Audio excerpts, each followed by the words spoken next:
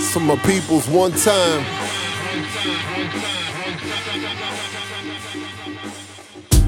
Let's get started. What up, what up, what Hey, up? guys. Hey Wow. now. You rocking with us again. This is Across the Intersection podcast. We appreciate you tuning in this week. I got a very special guest with me this time. Woohoo. But this is the Who might that be? right. Other than that special guest, it's the usual cast of characters. I'm in here with AJ, and I'm not in here with AJ. I am AJ. I'm in here with Eve. I was about to Hey, say guys. AJ. And I got my wife in here. Hey, what's up, people? We were having some technical difficulties with our human capital, with our human resources. We had a human resources issue, so And I was voluntold to come in today. so I got my wife in here, so I'm not gonna be able to cut up like usual. But as always, please get at us. Goodness, I'm having trouble today. Get at us. Speaking. I make Somebody- you nervous, honey? Is that what it is? Maybe that's what it is. My wife in this. I'm trying to be on my best behavior. Get a room. I'm trying to be on my best behavior. Get at us on the social media. No, hit us up on Facebook, Across the Intersection, and please follow us on Twitter at Across This. Hopefully, by the time you hear this podcast, we'll be on iTunes and Google Play. So please search us Across the Intersection and subscribe. Please Yes, subscribe. Like and subscribe. Like and subscribe on. If you got an Apple product, go to iTunes, search Across the Intersection. If you got Android, go to Google Play, Across the Intersection, and please subscribe to our podcast. So, anyway, and as always, you can hit us up personally on social media as well. You know, you can hit me up at Divenomous, Divenomous. The more I say it, the better I get at it. And you could get me on E to the V to the E over on Twitter. And at CN Williams 29, I'm the easiest one to remember out of all of them. All things homeschool, all things right, teaching, all things. We're not gonna mention the other joint, right? Just all things teaching, all things homeschool. She's there. She got you. All right, but anyway, so we're gonna get into it this week. It's been a wild week, as it is most weeks, but this week at least the wildness is not in the political arena, right? A wild week here on planet Earth. On planet Earth. So, you know, the first big thing, and it's been a couple weeks simmering, and so it's had a chance to sort of set in and kind of come back to earth. But I wanted to rap about the Jay-Z effect. Yeah. You know, since 444 came out a couple weeks ago now, I guess it came out. Yeah, it's been a couple weeks. Yeah, it's been a couple weeks, right? I've actually, you know, I kind of tuned Jay out for a while because I wasn't really feeling the Magna Carta joint that he did a couple years ago. I was like, and like most people, I fell to the, you know, notion that hip hop is a young man's sport. You know, even as a hip hop artist, you still just kind of fall into this, you know, notion that, all right, well, you know, Jay's almost 50, so maybe he's out of the game. Maybe he's just done. You know, he's running all these businesses. You know, he's running Tidal and this, that, and the third. And so then he comes out with 444, and it's pretty good album, pretty good. Yeah. And I'm not one to, you know, buy a whole lot of music anymore just because, you know, I just don't. But please buy your music as an artist. So I can tell y'all stop stealing music. But I listened to it, and it sounded pretty good. And one of the things that it really made me realize is, like other genres, I think hip hop needs to learn. And I think probably because it's, you know, one of the youngest genres when you think about it. It hasn't been out as long as blues and R&B and rock and roll. Is that it needs to start making room for old heads. I think having old heads around is important. You know, like rock and roll, we were just talking about it before the show, how rock and roll, you had these dudes well into their 60s still touring. And they're not just touring, they are prancing on the stage, okay? I'm talking about Getting it tight in. jeans, you know, and with the same amount of energy. You know, Steven Tyler is knocking on 70. You know, just because you went around the sun a few more times doesn't mean you don't still have the passion for your Right. craft. So I think this is something that hip hop is going to have to learn. So this is why I was saying I'm learning to appreciate Jay a little bit more, because I realize what he's doing. Obviously, he's trying to sell a product. I mean, let's not get it twisted. Jay-Z's he's All a about that money. businessman. He's a businessman. Yeah. But he's also, what I think he's doing is he's going to help a lot of old dudes who probably have begun to think like me. Like, I'm going to sit on the sidelines. I might tour a little bit, but I'm not going to really try to do anything big. And I think what he's shown by releasing this project is that there is space that needs to be made for old heads. I don't even think they should be called old heads. I mean, I know that, everybody has their own idea of, of how to approach it, or what to call different generations in the same genre. But, these guys are middle-aged guys. They're not even old. And, relatively speaking. Yeah, I know. It's, compared to an 18-year-old. Right. But, these are people at different seasons of life. And, they should be able to have content that reflects that. That's why I think it's so important to have old heads around, because the stuff he was talking about in the project, right? So he's talking about financial independence and fidelity in his marriage, and cultural issues that impact us. Yeah. So it's really, really, really, it's really meaty, and that's again part of the reason why I did not like Jay-Z. I haven't listened to Jay-Z in a long time because content, some people say, oh, it's hip hop. Who cares about content? You're just out here to have fun. Just like the 50 Cent beef with, or the 50 Cent retort against 444 was just like, look, okay, people just want to have a good time. I would say that 50 Cent, his maturity, his development has been arrested. But that's his particular perspective. However, if you're going to have a beat knock and if you're going to have somebody spitting, it's going to be fun anyway. Right. Might as well add some content there. And that's been my beef. The reason I haven't really responded to Jay-Z in a long time. So this was refreshing. And, for most people who listen to hip hop, they've probably had this same struggle. As you get a little older, because for me, I think the line of demarcation is probably about 35, right? When you get late 30s, you start to change the way you think. You don't think. I hope. Well, you should. Let me change that. Take that back. You should be thinking a little different. I mean, if, these cats are in their late 30s, early 40s, still thinking like they're 21, that's a problem. I think that's a problem for a separate podcast. But you start to think differently. The things that were once important to you are no longer important, right? And why shouldn't that be reflected in the music? Why shouldn't that be reflected in what we hear? So what you hear is a lot of people will say, well, the reason is that it isn't reflected in the music is because I'm appealing to the 18 to 25-year-old crowd, or the 12 to, the 21-year-old crowd, or whatever. But the reality is people who are adults have more money to spend on music or spend on your touring. It's a few years ago, the whole notion of adult contemporary hip hop came to the fore, and the question came up, well, why wouldn't the people who are advancing in age, moving forward with their lives, why wouldn't there be a space for those people? I remember in the beginning of this century, you had some artists who were really, really trying to come back, like people from the late 80s, early 90s. Making their comebacks. Yeah, but, when I look at Busta Rhymes and a few of them, they came back trying to appeal to that younger crowd in some of their initial albums, at the turn of the century, and it sounded very silly.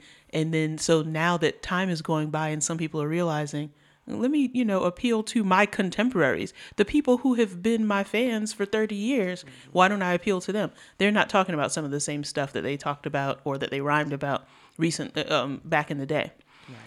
But so I was looking at the last few hip hop albums that I physically got, and I was like, I got Common, I got Sho Baraka.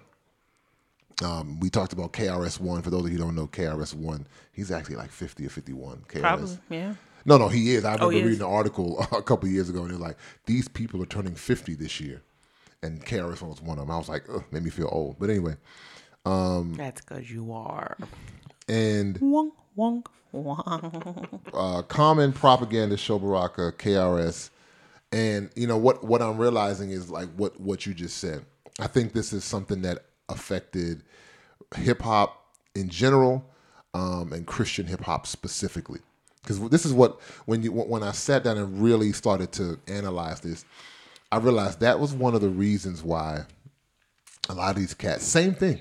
When we didn't think it was the same thing, but it is when you go back and analyze it from this perspective, it's the same thing. where a lot of these cats from our era in Christian hip hop were like, why they not feeling this no more? Right? I'm 40 years old. I'm not like beating the streets. You know what I'm saying? Like, yo, we going to take over the streets for Jesus. Nah, I'm not. I'm probably not going to do that. I barely can Yeah. take over my house for Jesus. You know, what I for can Jesus. do, right? What I can do as a middle-aged Christian man is I can probably teach you how to be a better husband, right? Be a better father. One-on-one discipleship. Right, exactly, right? I can, and that was one of the reasons I wasn't feeling the Ambassador's last album. When he came out with that album like 6 months ago, I wanted to give it a chance. I was like, Yeah. oh, okay, he's coming back out. And when I heard it, it sounded like early 2000s cross movement. I was Yeah. like, dude, what are you doing? Yeah. Like you should be in a different space right now. That's so. I think that we have to learn. You know, I think what Jay-Z is going to help teach cats is if you appeal to, like what you said, appeal to your contemporaries. Do not try to. There's very little that I have in common with somebody who's 18 or 21. And very little that you have in common with you at that age. Exactly. Yeah, you've developed, you've grown, you've experienced the world a little bit more. And so, you know, you're listen, you want to hear your artists. That's the thing. You want to hear the people whose sound you like and who flow the way that you want, but you want to hear them dealing with honesty. And that's the Right. reality. We're talking about honesty. Yeah. You know, you're a grown, you know, that artist is a grown man with a bunch of kids. I'm a grown man. Yeah.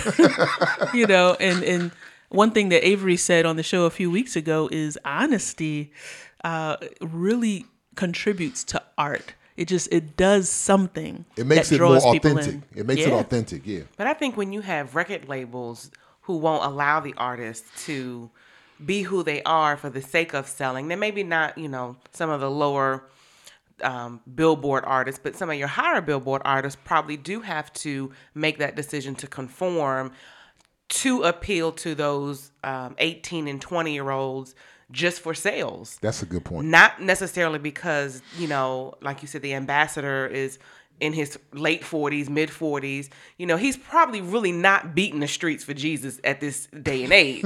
However, you know, trying to stay relevant and make a comeback, you know, you're with a record label. You want to do what's going to sell, you know, so. Well, that's one of the benefits of being independent. You know, one of the things that makes this century distinct, or even this decade distinct from previous ones, Right. especially in hip hop, is that there's so many resources out there, and that's why everybody's so amped about Chance coming out and being able to win awards when he sidestepped the whole record deal thing altogether. And so, you know, for people who are coming up and they're looking for a chance to get signed, I mean, that's just an old way of thinking. Just old watch model. Unsung for a Yeah. few seconds, and then you'll realize, you know, you don't have to get signed. You can actually, if you are really interested in putting the work in, Pursuing your craft, then you can do this thing. Now get signed if they're offering you a whole lot and expecting a little. Yes, get signed. But other than that, And most of the Do your time they're thing. not. Yeah. And by the way, shout out to Unsung. You can sponsor us anytime. Anyway, but no, definitely I think it's Show Baraka did an interview late last year, right around the time this album came out. Really dope project. yeah, narrative, right? That's yeah. that was my favorite album of 2016. It was incredible. Yeah, the narrative. And something he said in the interview. He said, I wanted to put out a project that I would want to listen to. Like, you know, I think shows like 37. He's like, I'm 37 years old. He's like, and when I was doing this project, I wanted to put something out that somebody who was 37 would be like, oh, this is dope. You know, I'm not trying to put out a project. I think a lot of Christian hip hop artists, not a lot, a few, have begun to this trend, but I think they just didn't have the cultural impact that somebody like Jay-Z would have. That's I the know thing. Stephen the Levite Oh, has yeah, started always. to change his tone a little bit. Definitely propaganda. For those of you who listen to Christian hip hop, propaganda is another one. I mean, so a couple guys have begun to make that shift. Like, yo, we are older. We're around 40. Like, I'm not bebopping going to youth groups and, you know what I'm saying, going to these Christian camps or whatever, which, you know, no knocking the people that are. I'm just making a point. Yeah.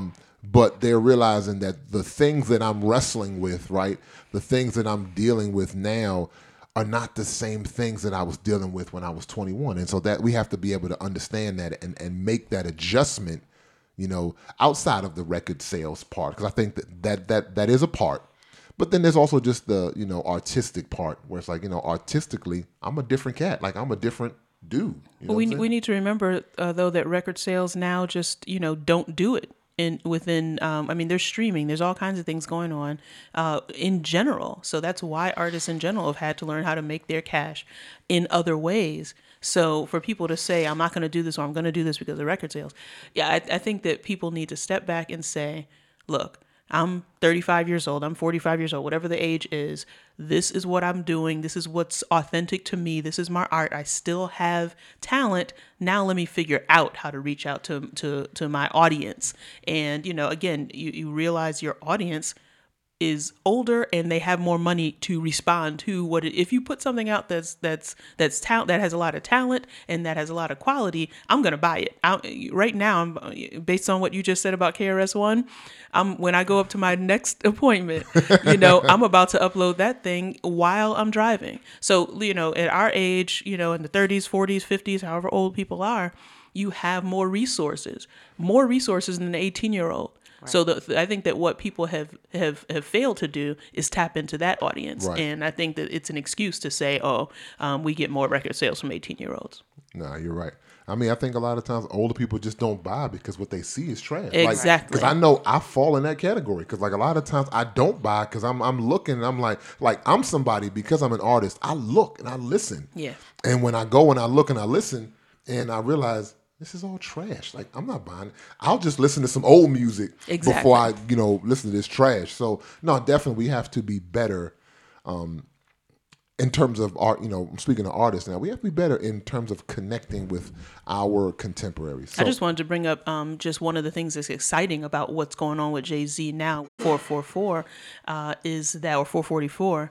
The deal is that this is exciting because of what I mentioned earlier about, a few years ago, I forgot which artist it was that said, adult contemporary hip hop, we need to have a subgenre, because so many of us who grew up on hip hop obviously are Gen X, and some people are tail end boomers. Right. And so they want the adult contemporary content, adult contemporary content. And so, but it's exciting that Jay-Z, who is so high profile, has come up with something that could be categorized that way. Because up until this point, anybody who's rhymed according to that type of content has been driven underground, or they already were underground and didn't try to come up. Definitely. And so if there's going to be a lane where you don't have to stay under the ground and you could be you could be above ground, you could be in the mainstream, or at least publicized accordingly, and do adult contemporary. That's going to be incredible. Yeah, no, definitely. And just as we pivot, is one of the things that he did, I think, very masterfully is discussing Black identity. Because he had the lead track, the story of OJ. And he touched on a lot of stuff in there. He used one of Eve's favorite words. Oh, Lord, have mercy. Whew. But exactly. But there's a way, that an older man will articulate that a younger man just does not have the capacity to articulate. And that's why it's so important, because somebody who like Jay-Z, who's probably near a billionaire at this point, he understands, even though I'm this rich, people still are going to look at me a certain way. So he realizes now, almost like Solomon, because when Solomon writes Proverbs, he's a younger man. When he writes Ecclesiastes, he's an older man. So that's why if you read, for those of you who read the Bible, you'll see the way Solomon speaks in Proverbs is different than the way he speaks in Ecclesiastes. The way he speaks in Ecclesiastes is like an older man. He realizes, this is a waste of time. Everything is meaningless. This is all meaningless. It's all banging. vanity. Yeah. Why? Because when he writes Ecclesiastes, he's sitting at the top of all these mountains that we all try to climb. Money, women, wisdom. He's there. He's like, I got all the money. I got all the wisdom. I got all the women. It's meaningless. I think this is the point where Jay-Z was getting to in terms of understanding Black identity. Because he's like, I'm a billionaire and they still see me as an in. Right. So obviously money cannot be my identity. Now, he's not going to be able to articulate that in a spiritual sense, but I think he's coming to a realization like, my identity has to be somewhere else. It cannot be in the fact that I'm a billionaire, because there are certain people who still just see me as an N-word. So those are the types of things that a mature man, a grown man is going to talk about that a young guy is not going to talk about, because a young guy is still trying to get all the money, trying to get all the women and this and the prestige and et cetera, et cetera. So this is why I think hip hop needs to learn, to make room for old heads. AJ, the culture needs it. This is important stuff. The culture needs this, because remember back in the day, and even now, the people, especially people who grew up in quote unquote broken homes, they will actually open their mouth and tell you, I'd look to those dudes because I didn't have that influence or that person who's influencing me when I walk into my house and close the door. I did not have, somebody to say, okay, this is what manhood is. And, if the dad was at home, he was tired from, trying to support his family, or he was on the couch, with the remote control. And if he wasn't there, I definitely didn't get that. So, a lot of people will say that they don't play this role, but a role that a lot of these hip hop artists during the gangster rap era, even during the mumble rap era right now, a role that they're playing, whether they like it or not, is little kids looking up and hearing a guy who's a few years older spitting whatever he's spitting. Just like in this video that Jay-Z came out with recently, where a whole bunch of guys, celebrity guys, are talking. We'll get to that at a different time. They actually looked up to guys who were behind the mic. And Will Smith made a video about this, saying that there was a guy in his neighborhood who would tell them, okay, this is the way you deal with women. And now that Will Smith is older, he's like, that was all BS. Like the whole thing. Yeah. And he had to go through that to figure that out after having made whatever number of mistakes he made. Mm-hmm. So I think the reason that adult contemporary hip hop is critical for the culture is so that there's different voices out there. At least there's an option, so that somebody coming up, if they don't have those masculine influences or feminine, depending on, the gender of the artist, they can hear different types of people spitting different types of things. No, definitely. Sure. And I think that's why we have to realize, just as we shift that money is not everything, right? And I think Jay-Z is starting to realize that. He's realizing now I need to kind of go back to the drawing board and sort of plan out where my identity is. And I think someone who needs to learn that money is not everything, right? Money is not everything is your boy Floyd Mayweather, even though his moniker is Floyd Money Mayweather. I think he needs to realize that money's not everything. Money's not his identity. Even as one of the greatest boxers of all time, he still, finds his identity in money. And for those of you who don't know, right, Floyd and Conor McGregor, they've been going on this national, I guess international, since they went to Toronto as well. Yeah. And this international tour promoting their upcoming fight. Floyd came out of retirement. He's going to fight Conor, who's like 12 years younger than him, because Floyd is 40. And Conor's like 28, 29. He's a younger man. And Conor comes from the MMA. Baby. Yeah, basically. Wow. I didn't realize he was that young. Yeah, Conor's much younger. He comes out of the MMA world? Yeah, Conor's an MMA fighter, mixed martial artist. Mixed martial arts fighter, right? I don't know. Not an artist, just mixed martial arts. But they've been going on this tour, right? So they're going on this tour and they're promoting the fight, which, hey, do your thing. So, and for those of you who don't know, one of Conor's, things is he's very braggadocious. He's real braggadocious. He's just got the flair and extravagance and the whole 9 yards. So the one of the last stops, I don't remember if it was Vegas or if it was Toronto. So they each have a few minutes to get up on the mic and they start talking. And, hey, look at me. I'm the best. I'm the greatest. I'm going to kill this guy. Da, da, da, da, da. Yeah. So Conor walks over to Floyd. Says, dance for me, boy. Dance for me, boy. Wow.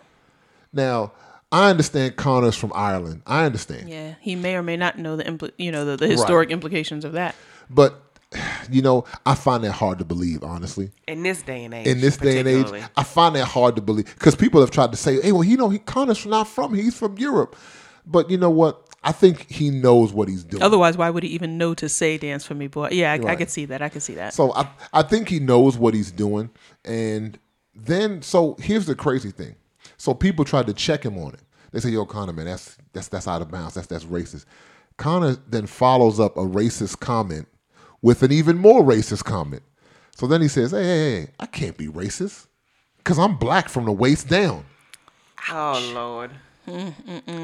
So Dudes, man. the old racial stereotype that black men are so well endowed, blah blah blah. Yeah. So this is what Connor was hinting at. If for those of you who didn't realize what he was saying.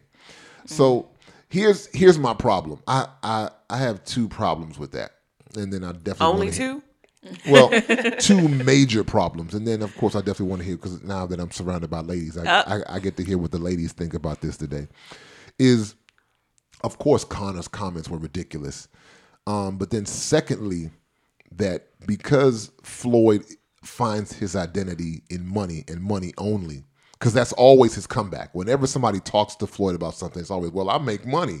It's like, dude, whatever, right?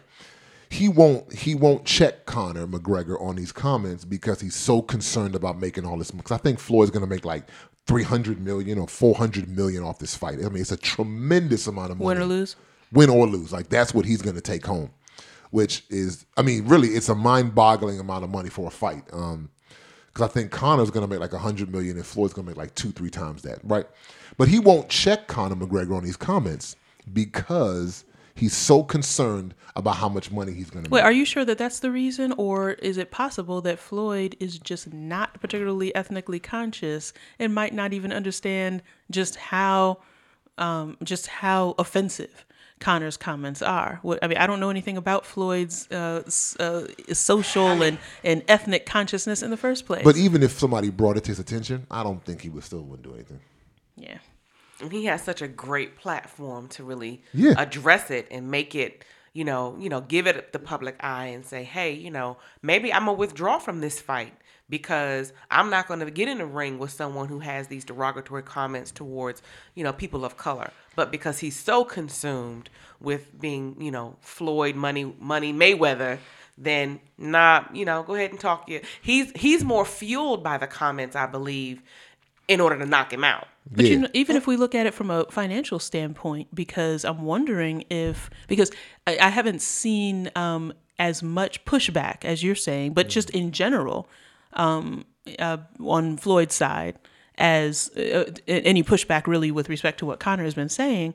And so it seems like if they're out there for publicity and if they're trying to, make this a big sort of conflict to kind of bring the crowds in and get everybody, is it, buying the subscription, is it on pay-per-view? Yeah, pay-per-view. Buying it on pay-per-view and all that, then why did, it seems like that he would get more money and people who are more interested by coming back. But he would, I think from his perspective, he would have to find a way to come back that isn't so serious, that isn't so Booker T. Washington, right. Marcus Garvey, Carter Woodson. He has to come back in a way that hints on social consciousness and how what Conor said fuels white supremacy, right? But without being so serious. So that's going to be an interesting line. But you know what? In watching all this, you know what it made me do? It made me appreciate what Kaepernick did even more. It made me appreciate Colin Kaepernick even more because I'm not this, I understand white supremacy exists, and I understand that as a black person in America, you have to kind of maneuver through it. It's everywhere. It's prevalent. Systemic, yeah. Yeah, it is ingrained. It's the seasoning of America. Good stuff. It's the flavor that we bring. But Floyd, like what my wife was saying, is that Floyd actually has a much bigger platform than Kaepernick.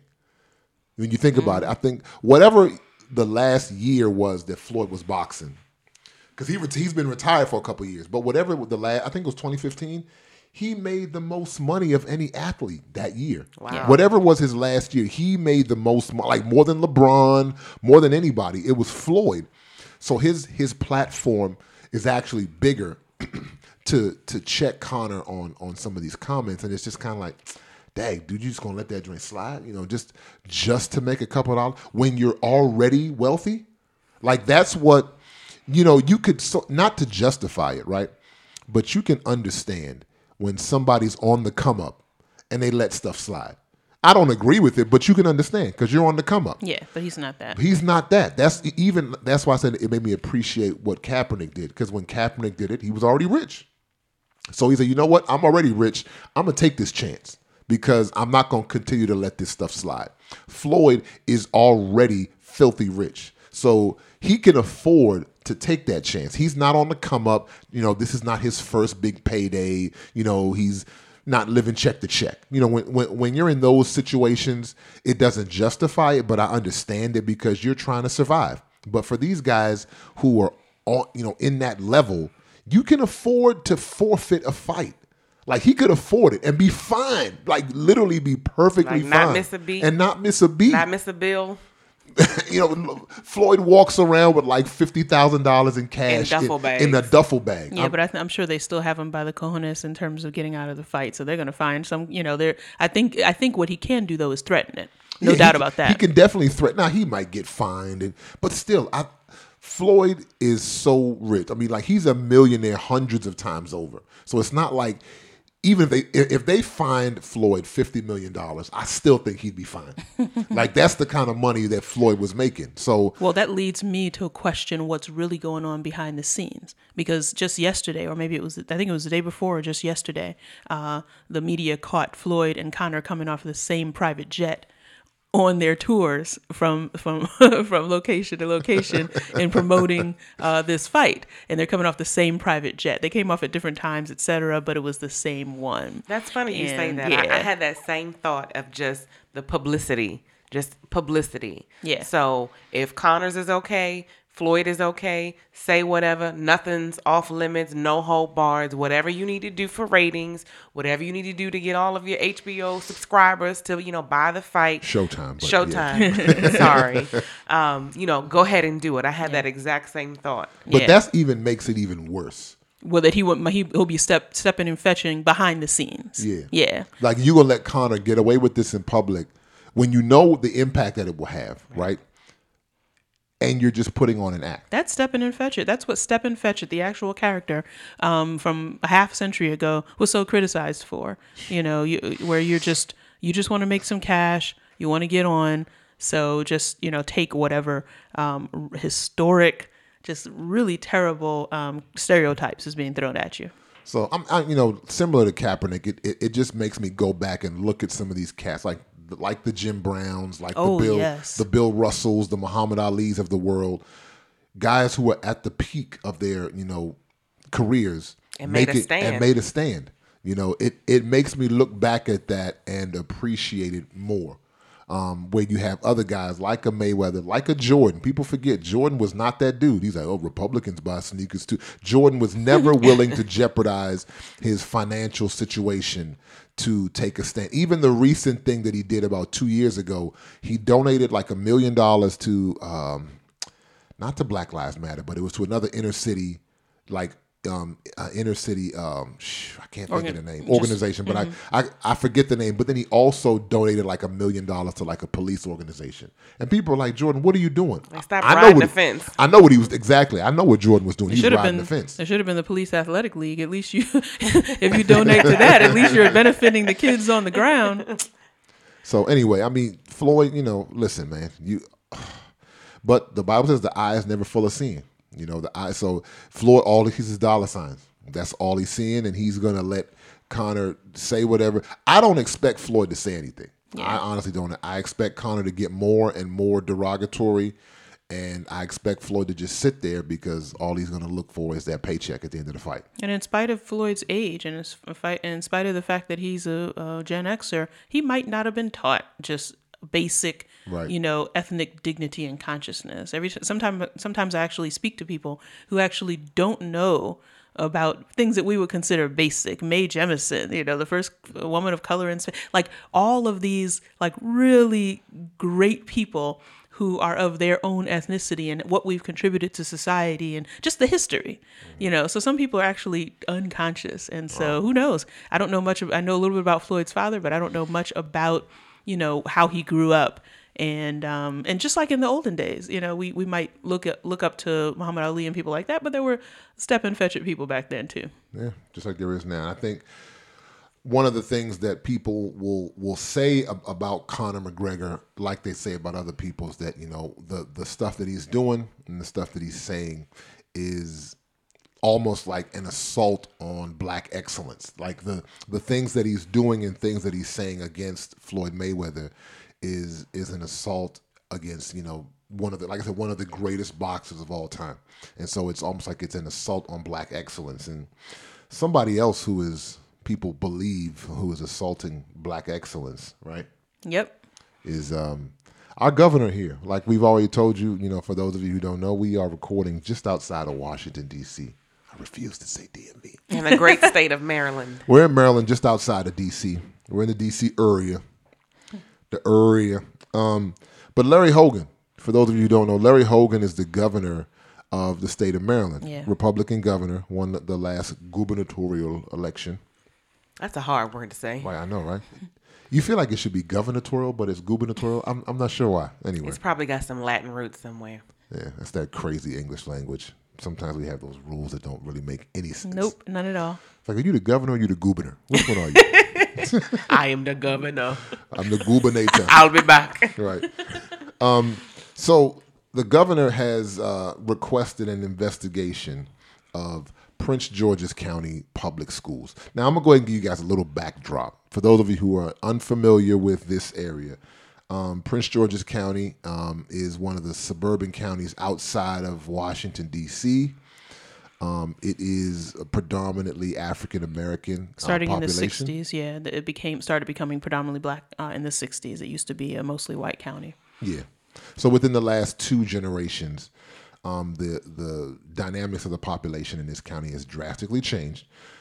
7 of the 10 wealthiest black communities actually reside within this county. Towns like Mitchellville and Fort Washington and Bowie. These are, in Forbes magazine. These are in magazines. Articles have been written about the black wealth that is in Prince George's County. So a lot of people are saying that this investigation by Larry Hogan is a witch hunt because it's an assault on black excellence, because recently there has been a rise in the high school graduation rates in the county. And so some school board members are beginning to allege that there may be some wrongdoing. Oh, no. There cannot be such a spike in the graduation rate. Something must be afoot. It's just bizarre. It's a bizarre thought in the first place, because one thing about education in America is that it tends to go along with the socioeconomic status of the community. Now, Prince George's County has probably some other variables that make it so that's not normally the case, which is why we're just now entering a point where high school graduation rates are starting to rise. There's a lot that we could talk about sociologically about why Prince George's County, as wealthy as certain parts of it is, would even have a problem with its public schools. But considering that the trend across the country is that, what you pay in your property taxes, will reflect the quality of education, should have automatically told people, well, yeah, of course, there's going to be some kind of, positive impact that all these wealthy families would have on this school system. No, definitely. And the reason that one of the other reasons that people believe this is a witch hunt is because 4 days prior to Governor Hogan beginning this investigation is that Rashawn Baker, the county executive of Prince George's County, African-American man, announced his candidacy for the governorship of Maryland. Wow. So 4 days later, Governor Hogan, conservative Republican, then begins this investigation. So people think that this is really a political witch hunt. Very convenient timing. It's very convenient that Not a coincidence, maybe. within a week of Rashawn announcing his candidacy for governor, then Governor Hogan announces this investigation of. Now, I'm not acquitting the county of any wrongdoing. Like I said, I don't put anything past unrighteous people. I don't care what, as we've seen all the way up to 45, right? I don't, just because they hold a position, no matter what color their skin is, I put nothing past people who are unrighteous. So I'm not saying that the county is completely free of any wrongdoing. I don't want anybody to take it that way. What I am saying is that these circumstances are very convenient for the governor to begin this investigation of the county. And I think, too, one of the things that was surprising is that it wasn't even a moment to celebrate the increase. It immediately went to oh, that can't be right. Students in Prince George's County can't be graduating at a higher rate. So, like you said, it's a pretty interesting, convenience that happened, shortly before his Rashawn Baker's, announcement. But there wasn't even a moment to celebrate. I saw in Ballou High School for the first time that they had 100% graduation rate, right? Yeah, I don't see Muriel Bowser throwing any investigations to double check into that. That's something to be celebrated. So the notion to immediately rip that celebration away, to immediately go on the negative or the political witch hunt was really it's disheartening. It is. Like nothing good can come out of Prince George's County. Is that where we're going? So it was And very frustrating. there's an article I was reading where they compared the rise in high school graduation in Prince George's to Carroll County. They said recently Carroll County, which is in rural, Maryland as well. Yeah, it's another county in Maryland for those of you who don't know, but it's a more rural, more white county. The graduation rate, there's been a spike in the recent years. Nobody's investigating Carroll County. There's no allegations of any wrongdoing, yet there has been a spike in the high school graduation rate. So again, I actually hate the fact that these things sometimes always fall on racial lines. Like you understand the way the world works. Like, yeah, that's how people are. But it's like, God, everything? But there's a pattern, I mean, and patterns need to be recognized. And not only that, we live in a context. We live in a racialized country that has always been racialized. Always. You have people coming from one continent, snatching people from another, stealing a third. That's really what this right here is. People like to brag about their achievements, but you're on land that was stolen. People worked it, and people came over here uninvited. So yeah, and not only that, but a racial caste system was established early on. And yeah, I mean, I understand the frustration. It's like, goodness gracious, we have to talk about race again. But it's going to take a while, especially if we continue to ignore it. It's going to take a while before that fizzles out, and people could just be human beings. Yeah, it's unfortunate, but for those of you who might be listening international, that's life in America. So yeah, with that is not really much. Welcome to America. Right, welcome to what? I'm very happy to be here. What did Lecrae say? Welcome to America, right? Yep. Welcome to America. So one thing that we want to do though, we want to pause here though and take a word from our sponsor. Do you feel like you're just managing day to day? Imagine a life where you understand your purpose, you're actively pursuing your goals, you're impacting the people around you through your leadership, and you have systems in place for maximum efficiency. Well, let me introduce you to Coach Sheba. She is a leadership development coach who works with professionals, entrepreneurs, and leaders, men and women like you who are ready to stop managing day to day and start leading within the circles of influence they can impact. Clients working with her team learn the value of the process that leads to growth and development within themselves and how that impacts the way they relate to their purpose, others, and time. When your mindset shifts and your behavior changes, this equates to a change that is sustainable. These changes professionally and personally will result in a changed life.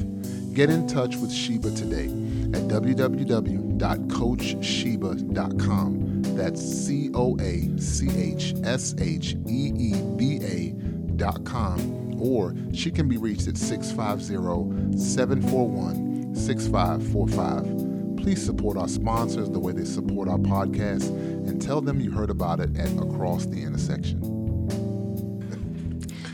All right, and we're back. All right. Just spent the last couple minutes getting roasted by two females.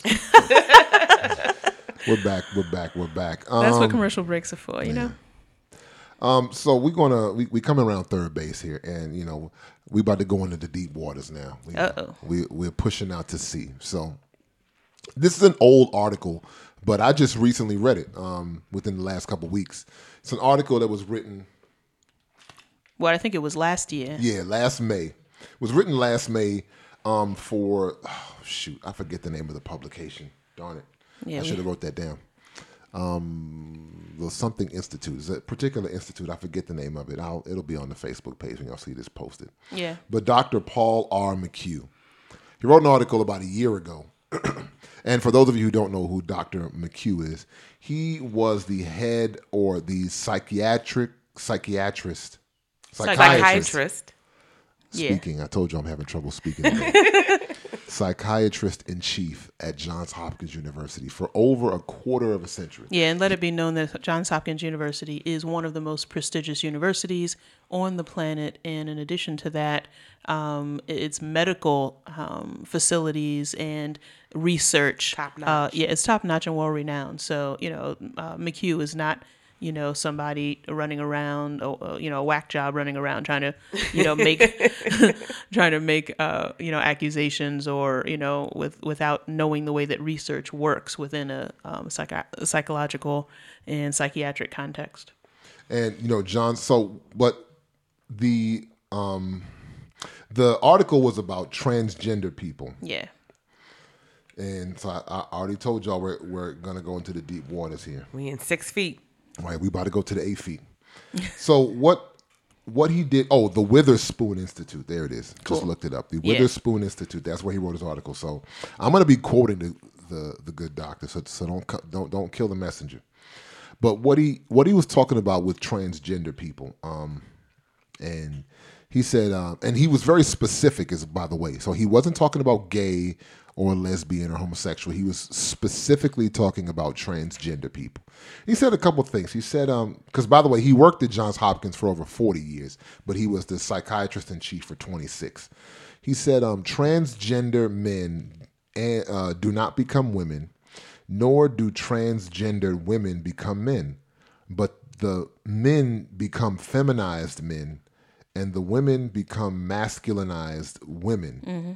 They are counterfeits or imposters of the sex in which they identify. Wow. That's a real harsh statement. Very bold, right? Very bold statement. And he said the reason for that is, and these are all because he studied transgender people for, like I said, nearly a quarter century. And I just also wanted to add that Johns Hopkins was the first, either one of the first or the first institutions to do these reassignment surgeries back in the 70s. And they did it for a few years and then stopped. They stopped, yeah. Yeah. Yep. Yeah, they were one of the first institutes to begin that surgery. Gender reassignment. Then they ceased it, I think in the 80s. 80s Early or 80s. 90s, yeah. Or it might have been, I think it was 80s. Okay. Yeah. So this is not some, completely conservative group that's out in the shadows somewhere. They were, at one point, they were on the cutting edge of this. Exactly. And I think they begun to realize the error of their ways, and so they shifted, right?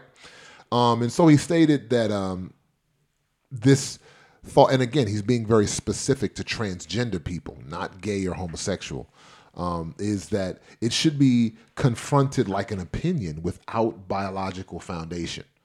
And these are medical, he's making professional medical claims. He says that the evidence of transgendering is more of a psychological matter, not a biological matter. Me personally, I've always just wondered about transgender people. You understand gay people, a man's attracted to a man and a woman's attracted to a woman. That's sort of a feeling, sexual attraction thing. But where transgender, I think, personally differs a bit is because as a man, how can I say I feel like a woman? Like, You don't know I really what don't a woman know. feels You see what I'm like. saying? Like, I could tell you, I think I was, but how do you really know? Like, what makes you think you can know? You say, oh, well, I just know. Like, there are things in women, not just physically, but there are things emotionally, right? Mentally, there's just like men, there's a way that a woman's mind works. There's a way that women think and see the world and see things that as a man, I just can't comprehend. Yeah, a lot of people would actually come against what you just said, because some people, especially nowadays, people think that the only difference between men and women, first of all, they have issue with the binary concept of men and women and gender. They believe that gender is more fluid, which is where, which is how people support the notion of transgenderism. But a lot of people will look at that and say, no, the difference between, we're all humans. The difference is genitalia. What are you talking about? There's certain things that are innate for women and innate for men. That's an old concept. But those same people, if you have a male and a female having a conversation, you'll start to see some of that come out. And I think people should look at what's there You know, what the reality is, even from their own experience, that there are some differences between men and women. I think it's rooted in competition. Like, sometimes we don't think to just be like, you know what, you're a woman and you're different, and that's okay. Yeah. Like, why can't that just be okay? No. It has to be the same. No, it doesn't have to be the same. Like, sometimes I want chocolate, sometimes I want vanilla. Like, they're different, and it's okay. I know I just compared people to ice cream, and I'm sorry. But Yeah. I don't know. It's like, listen, you two are two grown women, right? Y'all are grown. Y'all are women. Y'all are girls, right? We are grown. There are different times of the month where you're going to be seeing things a little different. Mm-hmm. There's no way I would ever, I told y'all we grown in here. There's no way I would ever be able to comprehend that. Mm-hmm. The way that your things will just change in your body psychologically, emotionally, I will never be able to understand Never that have a clue. and comprehend that, right? There was a comedian one time, and I'm going to relate this to what we're talking about. He was talking about childbirth, and he said, you know, he asked a woman to explain childbirth to him, and she said, you know what? Childbirth is the pain that you go through in childbirth would be like if somebody repeatedly just kicked you in the balls. That's what she said to him. This is a comedian. I told y'all don't kill the messenger. And he looked at her. He said, "You're lying." She's like, "What do you mean you're lying?" He said, "Lady, let me tell you something. If somebody ever kicked me in the balls repeatedly, I would never go back to them again." That's how I knew she was lying. Now, why is that apropos for our discussion here? Because there's something in women that after that extreme situation of childbirth, they will go back to the well because of the way in which the woman is made up. Men are not made up that way. I can tell you, I'm a man. that old coach, I'm a man, I'm almost 40. There's no way I'm going back to that well. But there is something in the woman that says, oh, no, I want to do that again and again and again and again and again. From what I hear, you know, Shanita, you're the only one here who has given birth. But from what I hear, as terrible as the experience can be physically, you know, getting a gigantic shape through a smaller shape. Whew, I don't know how you guys do it. However, from what I hear, from what I hear, you know, a certain number of minutes will go by, the pain will go away, you'll see that baby, and some people will actually start thinking about having another while they are still in the hospital. Well, that wasn't my story. That was not my story. Not immediately. Not for any of the three? And for the listeners, we women don't go back to the well by ourselves. There are people that draw us back to the well. Okay? So let's put that out there. You teach a man to fish. Amen. But one of the things that I wanted to highlight is that when you were talking specifically about, you know, the nuances, you know, there are things that God put in women that he didn't put in men. And for example, one of the trainings I attended a while ago, they were talking about the differences between men and women, and they were talking about the emotionalism when you're treating male clients versus female clients. For those that don't know, I'm a licensed social worker as well. Mm-hmm. And so they were married up. They were. We had a medical doctor that was going through the biological differences between a man's brain and how it's wired and a woman's brain and how it's wired. And the tear ducts of a woman are so much smaller than the tear ducts of a man. Interesting. And it alludes to why women cry a lot more, because the tear ducts are just not able to hold as much liquid. And so, you know, that is a perfect example of it's not just genitalia that makes a difference between men and women, but they are just distinct features that you have that we don't have, and vice versa. So for someone to say, it's just genitalia, you might as well just, you know, chop it up and make me a new one, you know, the one that I preferred. But the gender assignment that they were born with is they have distorted psychologically what they feel. And so when you talk about the body dysmorphic disorder, and these are medical terms that are in the DSM-5, the Diagnostic Statistical Manual that medical professionals use, psychiatry. The ICD is what the medical team, you know, medical doctors use. But there's tons of criteria for them to flip through to say, okay, you fit in this category, you fit in this category. And I just have a hunch that this doctor in Johns Hopkins probably, as a psychiatrist, as a licensed mental health professional, there are a code of ethics, there are oaths you have to take. And when you see that your research and your work is now in what's called an ethical dilemma, Yeah. you have to make it right. Yeah. You have to stop and bring awareness to what it is you're doing. Write articles. That's how you get the information out. Yeah. So it's no wonder that, they were the cutting edge people in this industry with transgender surgeries. But now, ethics, surprisingly, there are some doctors and professionals that still have them. No. Yeah, because one of the things that he wrote in the article, he says, is many mental health professionals, they encourage people's misassumptions rather than helping them to work through these conflicts and correct their assumptions. Because I can tell you I feel like anything, right? But if I don't have that assumption corrected and I have it encouraged, right, then I'm going to continue to go further and further and further. And again, I want to be specific here. The doctor was not talking about homosexuality. No, yeah, and He that's was a different talking about category. transgender. Yeah, I know. I just want to keep saying it because a lot of times people try to lump it together. Yeah. And I don't like when a lot of different things are just thrown together like they're all the same. And, somebody who's homosexual or lesbian, that's different. You are attracted to the same sex. Okay. Transgender, they change their appearance, take hormones, mutilate their body. They do a lot of different things to achieve something that this doctor is saying is a psychological issue because gender dysphoria is what it's called. Mm-hmm. And that's the official psychiatric term when you believe yourself to be the opposite sex, which is what he said was it needs to be treated like similar psychological disorders like anorexia. Because you feel you're too fat, right? So I'm going to distort my body, completely destroy myself because of a feeling. Now, people are not encouraged to, remain or continue in anorexia. His point is, so why do we encourage people in gender dysphoria? That's a very good point. Yeah. I actually, got really curious, and sometimes my curiosity is not good because I went on YouTube and I actually looked at a reassignment surgery. Yes, I did. Yes. As did I. Yes. Okay. So there was a little bit of. Y'all are weird. Yeah. I just wanted, it was just, so anyway, I jumped on and I looked at this and it was just so extreme. It was almost violent.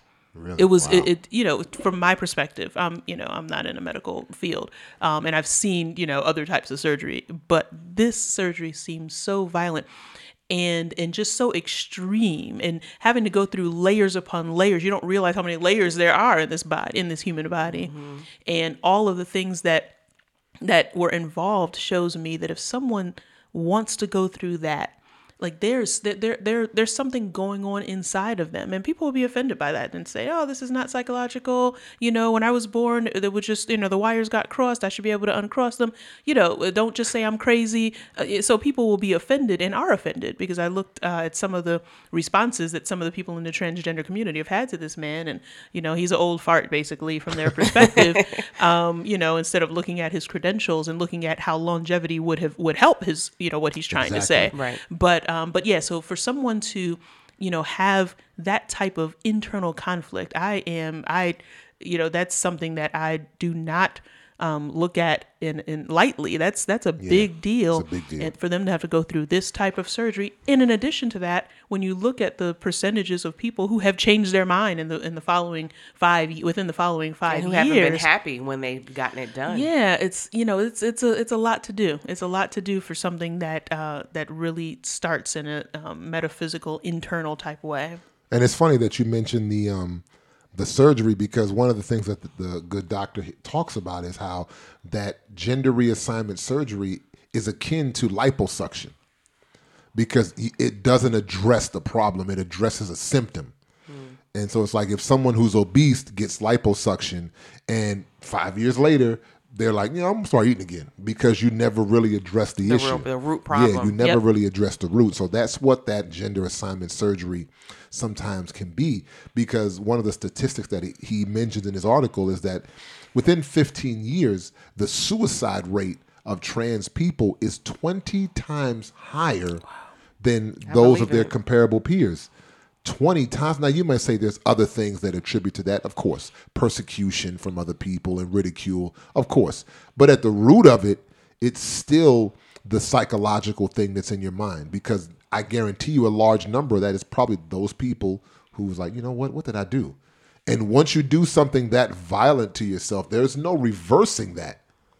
That is what it is. So I think the crux of what he's saying is if we approach how we address it differently, I think you would see some different results. Trying to do the same thing and expecting a different result, is insanity. So addressing it more from a psychological perspective is what he's getting at, as opposed to a biological one. People are just encouraged to persist, and then it's treated biologically as opposed to treating it psychologically. And children are making these choices too, and some parents are approving it. Oh, yeah. So, what As does young that as do? 5 and 6 years old. Why are we talking with? Why are people talking with children about being trans? When you see it on the news, you're like, why are you talking to children about this again? Yeah, and if your son plays with dolls, because he feels like a girl. Well, first of all, that whole notion is problematic. I think if a kid plays with dolls, he should play with dolls. That doesn't. We, as a culture, sociologically, we've assigned gender to playing with dolls, With toys and colors. But that doesn't. And even if your child says, "I feel like a girl instead of a boy," okay. So you're supposed to be working with your child through that instead. And I know that I'm not trying to diminish the process of making this type of choice. So if I have done that, I apologize. Yes, this is a big choice that people are faced with and are making. But why go to that extreme, especially when a percentage of people change their mind afterward? What do you do at that point? Yeah, no. And one of the ways that you can see, just outwardly how it's a more psychological issue than a biological one is when you see someone who's trans. They're like more womany than a woman. You're like, women be like, I don't act like that. Like what are they doing? Because it's something inside. It's something, overcompensation. It's an overcompensation for a feeling. And so it's almost, listen, I hate to use this analogy, but please forgive me. It's like when folks try to act black, right? And they are so extra with it. You be like, chill. Like, Billy, will you just chill? Billy. Will you just chill? Like, I don't act like that. No, you know what I'm saying, son? We gonna be out here all day. It's like don't relax. nobody talk like that. Don't nobody talk like that. You know what I'm saying? But it's an overcompensation. So I know I just pissed some of y'all off. I'm sorry. But it was a good example. I'm sorry. It was a good But example. why was his name Billy? Yeah. Why did he have to be named Billy? So anyhow, chill. I think the good doctor makes some good points. And again, it's a re-examine. So, as the reason I bring it up is because as Christians, right, how would a Christian engage that community? There are a lot of people, there are a lot of hurt people, there are a lot of people who have very strong beliefs about that, right? So how does a Christian engage that community? Well, I think you can start by realizing it starts internal. It doesn't start external. These things do not start externally. I think a lot of times we make a mistake because we address it or we approach it from an external perspective and not realizing this is an internal perspective. It's an internal issue first, right, that we should address. And as Christians who have just like any other issue or thing that we're dealing with, we should be responding with compassion. There's no reason to wear any T-shirt that says "What would Jesus do?" if you're not going to live your life accordingly. Right, just do it. Yeah, what would Jesus do? Not wear a T-shirt that says "What would Jesus do?" And it's like but the compassion. Think about something that you are internally struggling with. There's nobody who's a Christian or otherwise who can't say, whether they've expressed it to someone or not, that they have not struggled with something internally, and usually it's several things at once. And so what is it that you just don't see your ability to overcome? Like, you just don't see a way out. Right. And tap into that, in your approach to people who are transgender or whatever, it is, because that's part of the way that you express yourself in love and walk alongside people, and help them see the love of Christ in the midst of that. Otherwise, be quiet. So, speaking of the way Christians should do things and the way we don't do things. Why your voice get so deep when you did that? Yeah. That's the quiet storm. There it is. when I When I start to laugh at Christians, my voice get deep, so I got to start talking like this. No, so now we coming about the deep waters. Let's make it light. We're gonna lighten things up here to wrap up. This week in the news. This week in the news. This is our nice little segment where we love to. Whenever y'all hear that sigh, you know it's not something. It's a good. Selah moment. It just means somebody did something. So that'll just be dumb. my thing. Whenever y'all hear that deep sigh, you'll just know, oh, we getting ready to go there. So for this week in the news, obviously it's that time of the week when Christian does something publicly. That's just foolish. This is not to uncover or embarrass anyone. It's something that was done public. So you've already uncovered it by doing it publicly. So this week, our good friends in the Oval Office, 45, he invited some Christian leaders to the White House. Nothing wrong with that, right? Presidents have done that before. And Christian leaders have prayed for presidents, right? They've done it privately. They've done it publicly. But these Christian leaders sent out pictures on social media of them praying and laying hands on 45. You see 45's head bent. It's coming from the back. Right, You so see he's his head kneeled bent down. over. Yeah. Is there And like you see a oil? bunch of hands. Is it oil I don't see dripping any down? oil, but that would have been fabulous. Oh, where was the oil? That's what I want to know. I wish I would have seen the front with the oil running Yeah. down. That would have been funny. But you see hands laying on him. So, and of course, they're in full, Robotayo mode, right? Uh-oh. They're in full mode with, hands laid, and they're praying. And again, I got nothing wrong with that. Again, these are things people that, if you're listening, remember, if done privately, people should be praying for this cat. Like, Exactly. people need to every be. day. If you're listening, you need to be praying for 45. But all I want to know is who was tasked to take photos during prayer Yeah. and put it on social media. Was the person and another thing, was the person laying one hand on him and the other hand was With the with camera. the camera? Yeah, because the perspective of the shot, like, you had to be right there. Yeah. It wasn't like a faraway shot from like a camera where you just saw folks praying. It was somebody right there. And then I saw a fancy camera on the other side. I don't know if you looked at the back of the photo, where basically a person is facing Trump with an official camera, Like the official So he camera, wasn't probably. praying. He was a photographer. But still, why was there a camera there? What message was being sent? you Well, know? what did Jesus say? If you do something and you put it out there publicly, you've already got your reward, right? You've already gotten your reward. So again, we've beat this to death just about Christian leaders, Christian people in particular, just sort of forfeiting the kingdom for political position, and having the inside track on 45's administration. I think that we're forfeiting, a lot of our position in the kingdom of God by trying to get on the in crowd, trying to get on the inside and have some inroads with 45.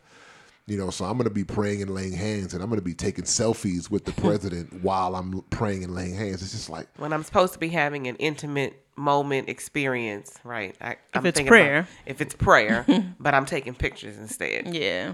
And somebody on social media brought up just a parallel or maybe a juxtaposition between the evangelical leaders' response to Obama versus Trump. So you have Obama, who actually said he was a Christian, and you might disagree with a lot of things, a lot of his policies, but he actually said he was a Christian. So his brothers in Christ, and sisters in Christ, one would think there would have been a lot more photos of them laying hands on him, juxtaposed against 45, who really hasn't said that he's a Christian. Yeah, he went to Catholic school when he was growing up, but you see misappropriated Bible verses being 2 Corinthians is my favorite Bible. And then but then so the evangelical leader spoke against Obama, and I didn't see as much laying on hands, especially not this early in an administration.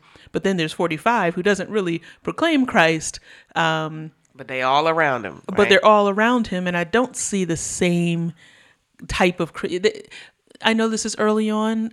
Yes, it is, but there's something. There's a demarcate. There's a distinction between the approach toward one president versus the other. yeah, it's just absolutely.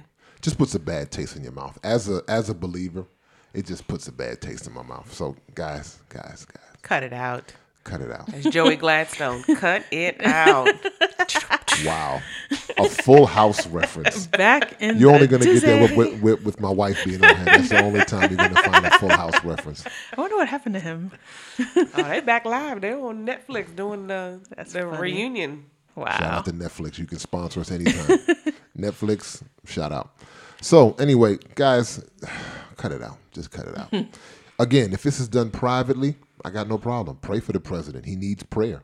We should pray for our leaders. The Bible tells us to pray for our leaders. Pray for those in leadership. So I'm not saying to not pray for 45. Please do not take it that way. Pray for the president of the United States. Please. Just don't take selfies while you're doing it. That's all. So anyway, we thank y'all for rocking with us this week. Thank you. Thank you, babe.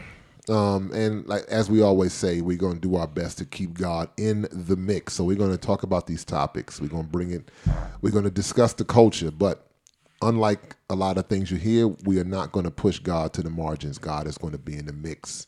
And like I always say, until they put me in the ground, that's what I'm going to do. So for my lovely wife, for Eve, this is AJ saying thank y'all, and we'll see y'all next time. Peace. Peace, peace. For my peoples one time.